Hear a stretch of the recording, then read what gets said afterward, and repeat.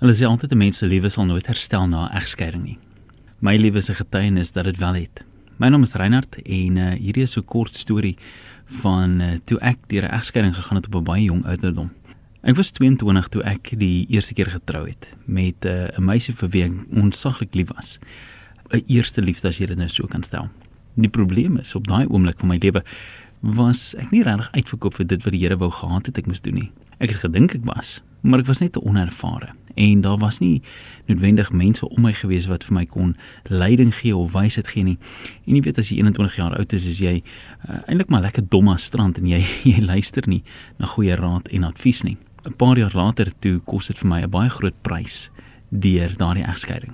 Maar ek kyk terug vandag en ek kan sien hoe die Here in verskeie maniere in my lewe kom werk het. Mense my pad gestuur het wat vir my kom help het, my kom begelei het op 'n plek van genesing en herstel, en waar ek vandag 10 jaar getroud later kan sê ek het 'n wonderlike vrou wat 'n liefde het vir die Here, saam met wie ek 2 pragtige seuns het. En vir baie mense is dit dalk nie die storie nie. Miskien sukkel hierde huwelik dalk en daar's nog nie liefde nie. Miskien het jy nog net nie daai plek bereik waar jy sê ek los my 21-jarige dom as strand uit by die deur en laat toe dat U werk in my. Want die oomblik as U werk, dan sit U my op 'n pad wat U my voetstappe rig. Jy kan genesing kry, jy kan heel word, jy kan herstel word. Is nie onmoontlik nie. Die keuse lê egter of jy bereid is om te sê, Here, ek sit my lewe in U hande. U wil vir my lewe, nie my eie nie. En dalk lyk dit soos die mees onwaarskynlikste persoon. Die Here kan dalk daai persoon gebruik om dalk vir jou die perfekte huwelikslewensmaat te wees wat jy ooit aan gedink het.